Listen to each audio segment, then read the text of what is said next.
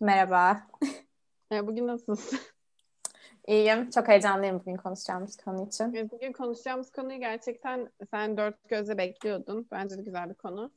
Ee, Ben bugün Bodrum'dan sesleniyorum. Bir sürü olan dinleyicilerimize. İstanbul'da kar yağıyormuş, Bodrum'da yağmıyor. Böyle bir artıyla bugüne devam ediyoruz. Hemen konumuza girelim istersen. Sen mi gireceksin? Sen girebilirsin. Sen gir bakalım. Tamam, konuya giriyorum. Eksiğim varsa lütfen tamamla. Bugün kitap okumak hakkında konuşmak istiyoruz. Kitap okuma alışkanlıkları, ondan sonra belki son zamanlarda okuduğumuz kitaplar olabilir. Kitabı hangi formatta, yani genel olarak kitap okumakla ilgili ne hissediyoruz? Şu an hayatımızda bulunduğumuz bu noktada kitap okumayla ilgili ne yapıyoruz? Bunlardan konuşmak istiyoruz. Çok nerdy bir konu gibi duyuldu. Ama Ama öyle değil. öyle. Ya ben... Hayır Neyse. hayır. Öyle değil. Çünkü böyle kitap okumakla ilgili benim kafamda çok fazla soru işareti olan konu var. Bugün de çok uzun tutmamak istiyoruz bu bölümü. O yüzden onlara değinebildiğiniz kadar değinmek istiyorum açıkçası. O yüzden Ya ben bir kere şuradan, bilmiyorum sen aklıma bir şey var mı? Ben şöyle bir yerden girmek istiyorum. Kitap okuyor musun? Vakit buluyor musun? Kitap okuyabiliyor musun? İstiyor musun okumak? Hangi e, durumlarda okumak istiyorsun? ben kesinlikle kitap okumak istiyorum. Bu aralar ilginç bir şekilde vakit de bulmaya başladım. O yüzden zaten aslında bu konuya bu kadar yükseldim yani bu aralar. Hı hı. Ee, Ne diyebilirim bununla ilgili? Ha bir şuradan direkt başlayabilirim herhalde. Kitap okumaya vakit buluyorum deyince. Genel olarak böyle hayatımızda bir hep şey olur ya, kitap okumaya vakit bulamıyorum. Kitap okumak istiyorum ama vakit bulamıyorum. Öncelikle kısaca bir bu konuyla ilgili görüşlerini alabilir miyim? Evet. Evet, şöyle bence objektif olarak vakit diye baktığımızda kitap okumaya her zaman vakit bulabilirsin bir kere. Çünkü etrafımızda bize dahil olmak üzere bir sürü insan sürekli bir sürü bir şey seyrediyoruz televizyonda, binge watching bir sürü Netflix'te bilmem nerede seri bitiriyoruz. O vakitlerin hepsinde aslında kitapta okuyabilirsin. Ama ben kendimde çok yoğun olduğu zamanlarda iş olarak şunu gözlemliyorum ve beni çok üzüyor yani bu durum. Ee, Mesela çok yoğun bir hafta geçiriyorum. Yani çok yoğun bir işle ilgili bir ay geçiriyorum. Boş vakitlerimin hiçbirinde içimden kitap okumak gelmiyor. Yani fikir olarak seviyorum. Evet, kitap okusam şu an çok güzel olur, zevk alırım falan diye düşünüyorum ama beynimde öyle bir kapasite kalmış olmuyor. Yani çok pasif bir aktivitede bulunmak istiyorum ve kitap okumak yeterince pasif bir aktivite değil gibi geliyor. Ben buna şöyle gireceğim. Yine bu da konuşmak istediğim başka konulardan biriydi. Bu birazcık acaba kitap seçimiyle alakalı olabilir mi? Yani aslında kitap da çok büyük bir spektrum Hı, okuyabileceğin çok kitaplar ve haklısın. evet bazı kitaplar beynini kullanmanı gerektiren kitaplar ama öteki yanda bazı kitaplar var. Mesela benim bu yakın zamanda okuduğum ve Instagram'dan Hı paylaştığım bu hı. Laughter in the Dark yani çat çat çat olaylar oluyor. Gerçek bir olay kitabı. Yani böyle çerez dizi izlemekten bir farkı yok aslında. Evet. Ama aslında o kitapları belki de almadığın yani kitapçıya gittiğin zaman hep daha olduğunu Hı düşündüğün hı. kitaplara yöneldiğin için ve elinde sadece o kitaplar olunca onları okumaya gitmiyorsun. O çerez olay kitabını da hani almıyorsun veya okumak istemiyorsun veya Ya kendine yakıştıramıyorsun böyle bilinçaltında falan. Öyle bir şey çok olabilir çok çok mi? doğru bir tespit yaptın kesinlikle. Çünkü bende de direkt olarak bu oluyordu. Hatta örnek vereyim. Şimdi artık önceki bölümlerimizi inşallah takip ettiyseniz bildiğiniz üzere. Ya da önceki bölümümüzü takip etmediyseniz de zaten beni tanıyorsunuz. Ben üniversitede felsefe okudum, tamam mı? Çok önemli bir bilgi. Ve şimdi şöyle, yani 4 sene felsefe okudum ama felsefe denilen şey yani neredeyse hani insanlık tarihi kadar eski bir şey olduğu için böyle 4 sene okudum ve hani sonunda ben felsefeyle ilgili çok mu şey biliyorum? Hala bir emin olamıyorsun ve dolayısıyla şey gibi hissediyorum. Zaten felsefe kitabı okumayı da çok severim yani gerçekten. O yüzden o bölümü okudum. Şey gibi hissediyorum hep, hani sürekli bununla ilgili bir şeyler okumalıyım. İşte Derrida ile ilgili de bir şeyler öğrenmeliyim. Foucault'dan da bir şeyler okumalıyım. Onun bu görüşüne şu nasıl karşılık vermiş onu da öğrenmeliyim falan. Sürekli o yüzden kitapçılara gittiğimde kendimi neredeyse yani minik de olsa bir görev bilinciyle hep böyle felsefe kitapları alırken buluyordum. Hala da öyle, yani hala çok alıyorum. Onunla ilgili bir soru yok ama bu kitapları gerçekten böyle çok yoğun bir temponun içinde günde 10 dakika mola verdiğinde okuyabileceğin, ondan sonra aklında tutup hafta sonu tekrar devam edebileceğin kitaplar olmuyor yani. Ne kadar Aynen da öyle, sevgisi aynen öyle ve olsa da. ben buradan hani bizim gibi insanlara çünkü olduğuna çok eminim seslerin için bence bu ya bu seni böyle bir ne denir ona? Kısır döngü. Ha, Heh. kısır döngü. Biliyorum bir adı Sen de olduğunu kitap biliyorum. okusan Ekin daha kolay açıklayabilirim yalnız söyleyeyim. Bu seni bir kısır döngüye sokuyor ve Ya bundan çıkmak isteyen insanlara ben bundan gerçekten birkaç hafta önce çıkmayı başardım Hı uzun hı. bir döngü sürecinden. Çünkü bir kitaba başlamıştım. İşte bunu da Instagram'dan paylaşmıştım zaten. Ve yani o kadar üzerindeydi ki seviyemin, ya bir sayfasını anlamak için saat harcamam ve Hı hı. 80 farklı referansa bakmam gerekiyordu neden bahsettiğini anlayabilmem için. Öyle olunca da gitmemeye başladı elim. Onu bitirmeyince de bir tıkandı yani hayatım, Evet. kitap okuma hayatım. O yüzden bundan çıkmak için karşıma internette böyle gerçekten tam çerez dizi diyebileceğim, çerez dizi diye tanımlayabileceğim basit bir kitap çıktı ve aldım, okudum ve her akşam okumak istediğimi fark ettim. Ne kadar yoğun bir gün geçirmiş olursam olayım, akşam yatağa yattığımda YouTube videosu izlemekten farksızdı. Çünkü basit bir kitap ama hoşuma gidiyordu. Sonra ne olacağını devam ediyordum. Neyse, bunu önerebilirim. Buradan az önce aslında değindiğim başka bir şeye, başka bir konu başlığına giriyorum. Aynı anda birden fazla kitap okumak.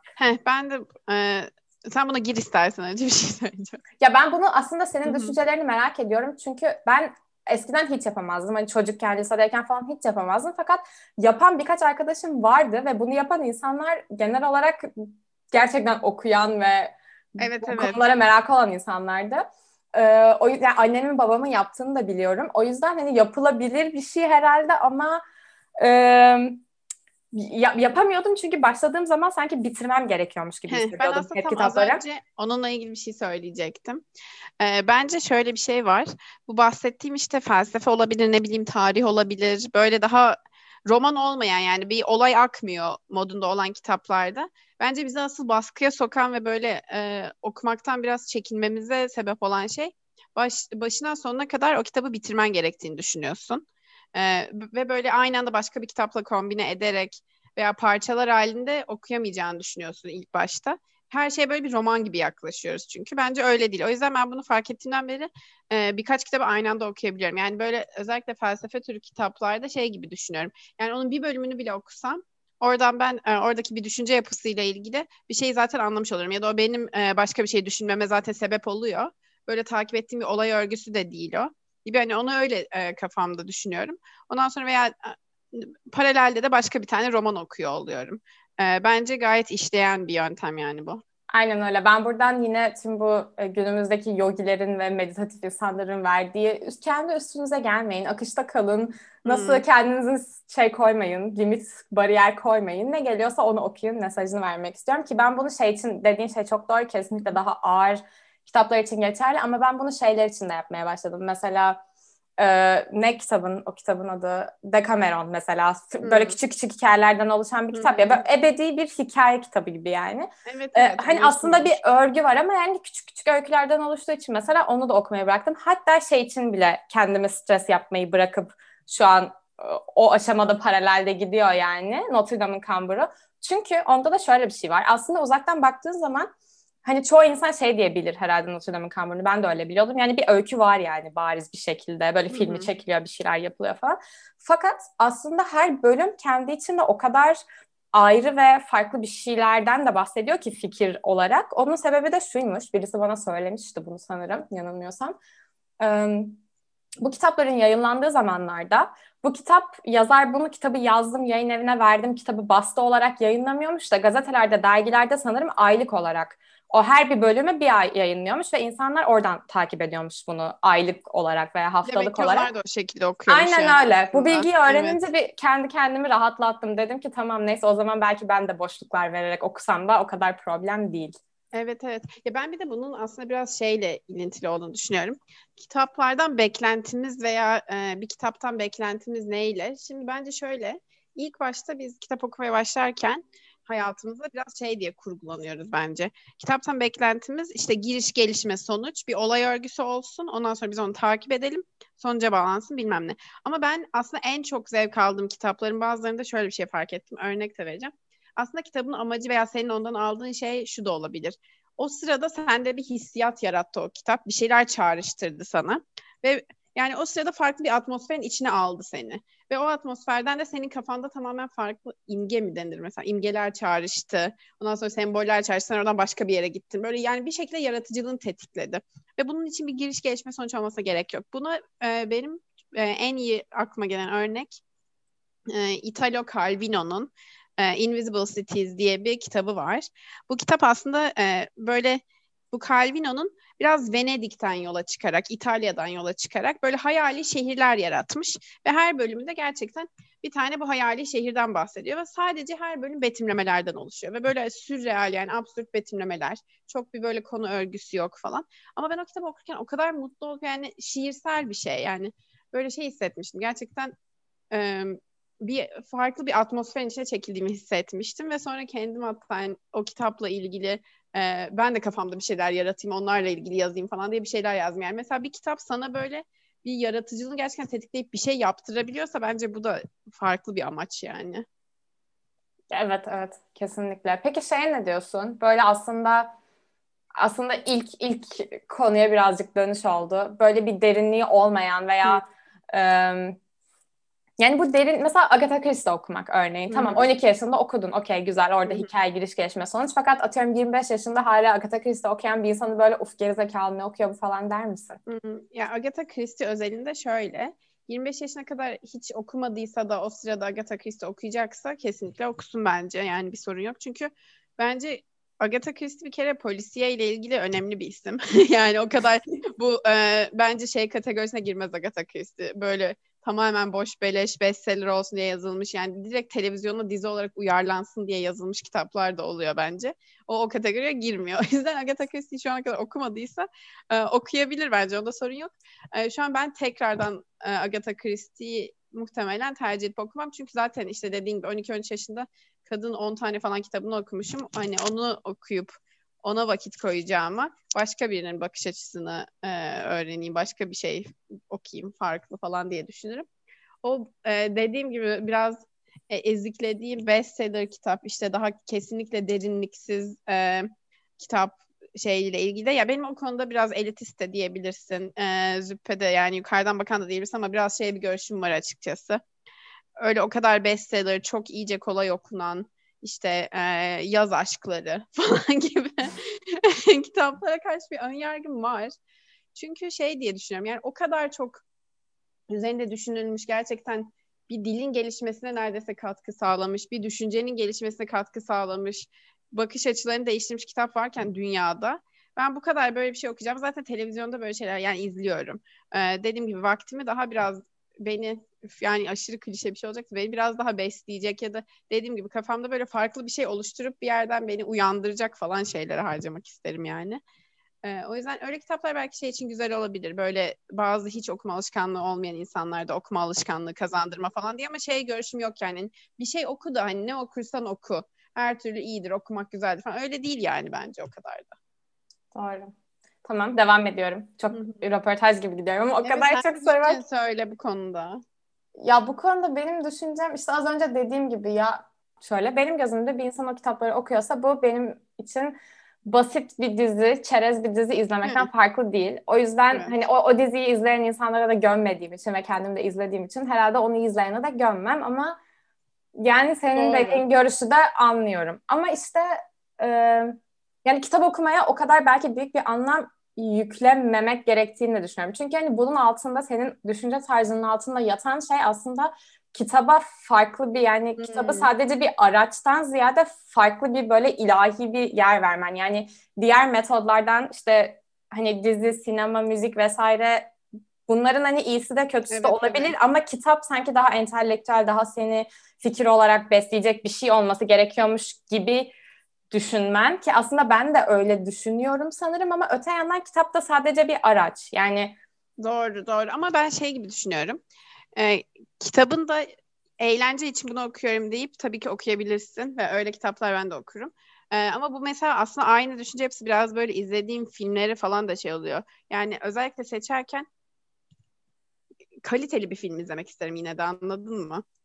O kadar da işte eğlenceli olacak diye. Yani romantik komedi tabii ki izlersin. Öyle kitap da okursun ama ondan sonra ben şeye biraz sinir oluyorum. Yani bomboş bir kitap okuyorsun mesela ya da okuyor bir insan. Ondan sonra yine de işte böyle şey havalara girme, anladın mı? İşte entelektüel falan, yani bu değil. Hani eğlence için okuyorsan oku, okey. Sorun yok. Dediğin gibi. Ama oradan böyle bilmiyorum. Anlatabildim ama galiba. Ya evet anladım. Hı-hı. Devam ediyorum. Yeni sorum. Hı-hı. Kitabı yarıda bırakabilir miyiz? Baktık Hı-hı. gitmiyor. Olmuyor yani. Beğenmedik. Yarıda Evet ya. bırakabilir miyiz? Ve bunun alt bir başlığı olarak da bu kitap gerçekten insanlık tarihi için, edebi tarihi için, felsefe için önemli bir kitap. Bunu biliyoruz. Hı-hı. Ama gitmiyor yani. Bırakabilir miyiz? Bırakacağım Kendimizden yani. tiksinmeden. Evet, hep bırakırsın. Bence onun şeyle de alakası var. Bir kere kesin bırakabilirsin yani de. Bazen de bazı kitapları o zaman okuman gerekmiyor yani. Belki de başka bir zaman onu okusan daha çok zevk alacaksın. İlla da her kitabı okuman da gerekmiyor. Yani o sırada gitmiyorsa bence her türlü bırakılmalı. Diyorsun. Ya işte bir bırakmak zor oluyor ya kitabı. Sana bir yapışıyor. O kısır döngüye sokma olayı da o zaten. Acaba gerçekten fiziksel olarak bir şey olduğu için yani bir dizi izlerken, film izlerken sadece bir noktaya basıp kapatıyorsun o Hı sekmeyi hı. ama kitabı hani gitmişsin, almışsın, para vermişsin falan. Evet, Bir doğru. zor oluyor bırakmak herhalde. Evet, doğru söylüyorsun. Bir suçluluk hissediyorsun gibi, sanki böyle kötü bir şey yapmışsın. Ben de Evet. onu şey Ya yapıyorum. kötü bir şey yapmış gibi değil de yani şey yapamamış, başarısız olmuşsun gibi. En son bıraktığın kitap neydi yarıda? Ya şu an ya az önce bahsettiğim bu Decameron ve Notre Dame'ın Kamburu hani paralelde gidiyor diyorum ama diğer okuduğum tüm Gitmiyor. kitaplara relativistik olarak bayağı yavaş gidiyorlar. Onları bıraktım denebilir yani herhalde. Ben de şeyi bıraktım galiba. Bununla barışmam gerekiyor. Ishiguro'nun bir tane Remains of the Day diye bir kitabı var. Yani çok pastoral. Bu kadar açmadı beni. Ve böyle şey bir pastoral yani 13. yüzyıl İngiltere kırsalında geçiyor falan gibi pastoral. Hani hiç algılayamıyorum. Şu an hayatımda bunları hayal etmek istediğim bir döneminde değil. Gerçekten. Tamam. Şimdi bu çok çıtır bir soru. Evet hayır Hı hı. şeklinde cevap vermen yeterli olacaktır diye düşünüyorum. Şimdi bir kitap var. Kitabın orijinal dili İtalyanca. Hmm. Bunu Türkçe mi okuyorsun, İngilizce mi okuyorsun? Tercihin var mı? Önüne ne gelirse mi? Sence bir farkı var mı? Genellikle İngilizce çünkü Bunun sebebi ne mesela? Ben bunu ama kendime de sorguluyorum. Yani neden? Aslında aynı şey olması gerek. Hatta belki Türkçe okumanın daha iyi olması gerekmez mi ana dilin olduğu için falan? şöyle bizdeki işte eğitim seviyesi, çevirmenlik mesleğinin gelişmişlik düzeyi, çevirmen sayısı gibi faktörlerden dolayı ben dünyada İngilizce konuşulan daha çok ülke olduğu için daha fazla otomatik olarak zaten Hı. çevirmen var bu konuda ve bu kitapların hani orada bir piyasasının olması da belki daha öncelere dayanıyor. Dolayısıyla daha iyi bir çevirisini bulma ihtimali daha yüksek diye düşünüyorum. Bunu da şeyden kesinlikle tecrübe ettim yani. Mesela Nietzsche veya Kant. Kant'ı Türkçe'ye doğru düzgün çevrildiğini gerçekten asla tecrübe etmedim. Ama tabii ki Almanca'da okumadım yani Kant'ı. İngilizce gayet güzel çevirmiş insanlar. O yüzden yani şey olabiliyor bu arada, bazı böyle bu kadar teknik olmayan şeylerde veya romanlarda atıyorum. Eminim çok iyi böyle mesela İtalyanca bir çevirmen vardır Türkiye'de ve onu çok güzel çeviriyordur. O zaman bence sorun yok. Ama ben biraz böyle şeylere şahit olduğum için işte böyle özellikle felsefede teknik olarak falan e, ilk aklıma gelen İngilizcesini bulmak Bana oldu. da şeyler çok absürt gelmişti. Onun çok farklı olduğunu hatırlıyorum. Bu Odisey diye mi geçiyor? Hmm. Odysseus. Bu Homer Hı şeyi hı. desem. Onun çok farklı olduğunu hatırlıyorum. Garip Evet. geldiğini. Tamam, o zaman yavaş yavaş sona yaklaşırken yeni küçük Başka bu konuyu konuyla açayım. ilgili söylemek evet, sen aç Var konuyu. var söylemek istediğim bir şey var. O da şu. Böyle sana da şey oldu mu? Bence bununla sen de kesin relate edeceksin. Özellikle felsefe okuduğun için. Aslında felsefe okuman daha çok böyle hissetmene mi sebep olmuştur? Daha az mı Hı yaşıyorsundur bunu bilmiyorum da. Şimdi bir kitabı okulda okuduğunu düşün. Hani bir hı hı. derste falan. Orada bunu delicesine incelersin ya. Yani Hı arka hı. planını öğrenirsin öncesinde. O sırada ne oluyor onu öğrenirsin. Belki bir sayfada yazan her kelimenin ne anlama geldiğini veya o kitapta başka bir şeylere yapılan tüm referansların falan ne olduğunu Hı anlarsın ve hı. hani bu genelde okulda oluyor. Çünkü mecburen yani bir ne bileyim dersinin, bir projenin, bir şeyin parçasıysa.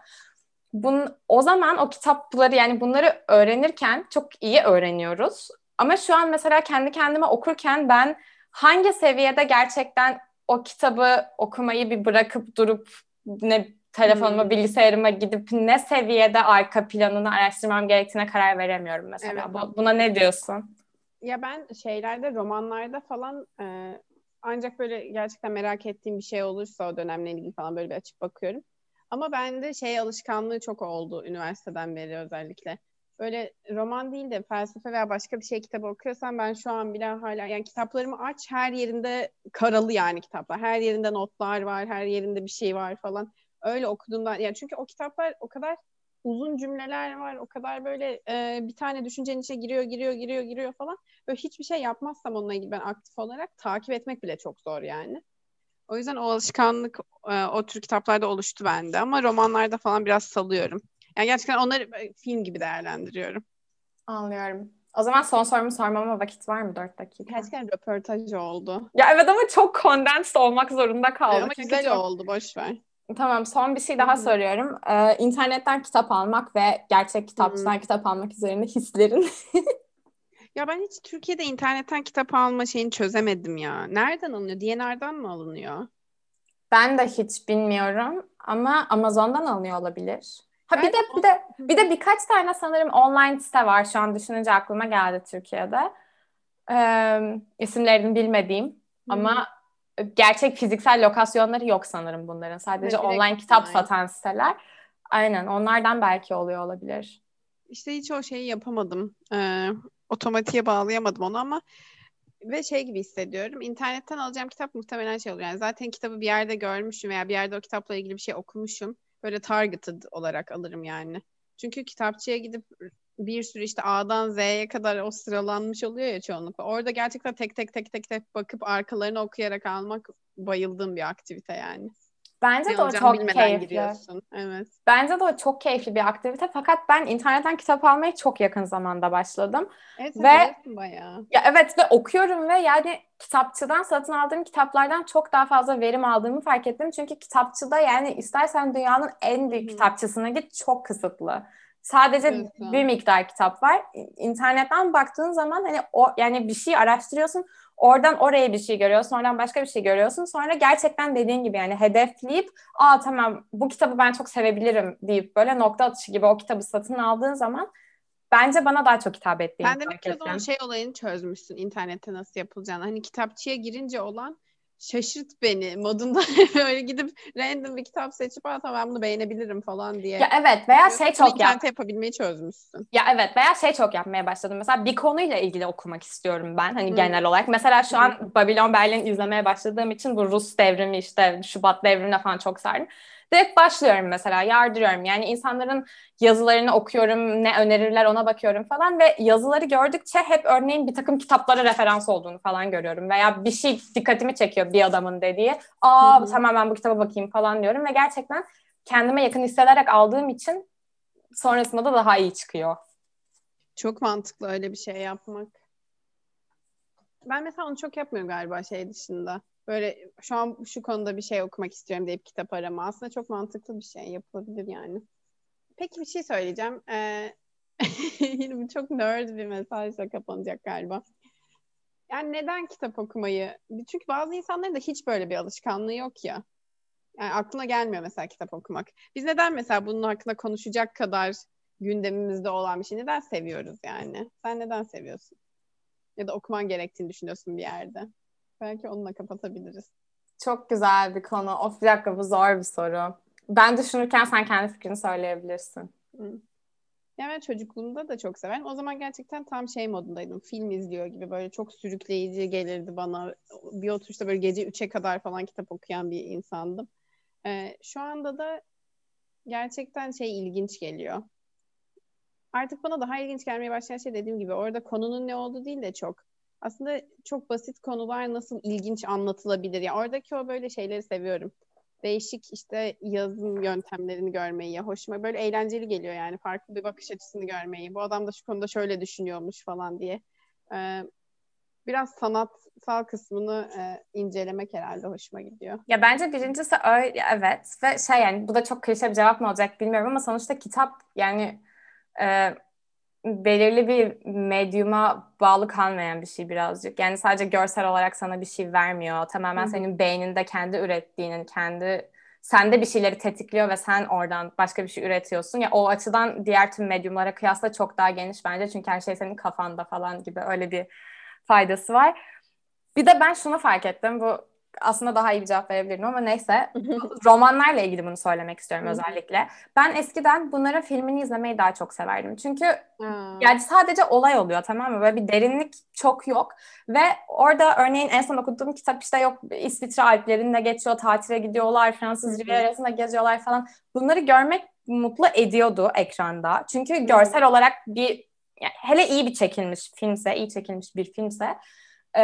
Fakat artık bunları bile, bunların o betimlenişini, sana o hissiyatın geçişini ve insanların, karakterlerin kafasının arkasında çok derin olmasa dahi o yaptıkları hareketleri neden yaptıklarını falan Evet. vermeleri hoşuma gidiyor. Yani bunları filmlerin vermediğini fark ettim. Bir de bence bu biraz uygulamayla alakalı. Yani doğalarıyla alakalı değil filmin veya kitabın ama kitap Doğru. içerikleri daha kaliteli de. Yani kaliteli kitap kadar kaliteli Geçiştirmiyor film yok. çünkü. Evet, geçiştirmiyor. Belli bir zaman limiti falan çok olmadığı için. O Evet. zaman bu konuyu burada kapatıyoruz. Siz de okuduğunuz şeyleri beğendiğiniz falan filan yazın bize. O zaman görüşürüz. Hoşça kal, bay bay.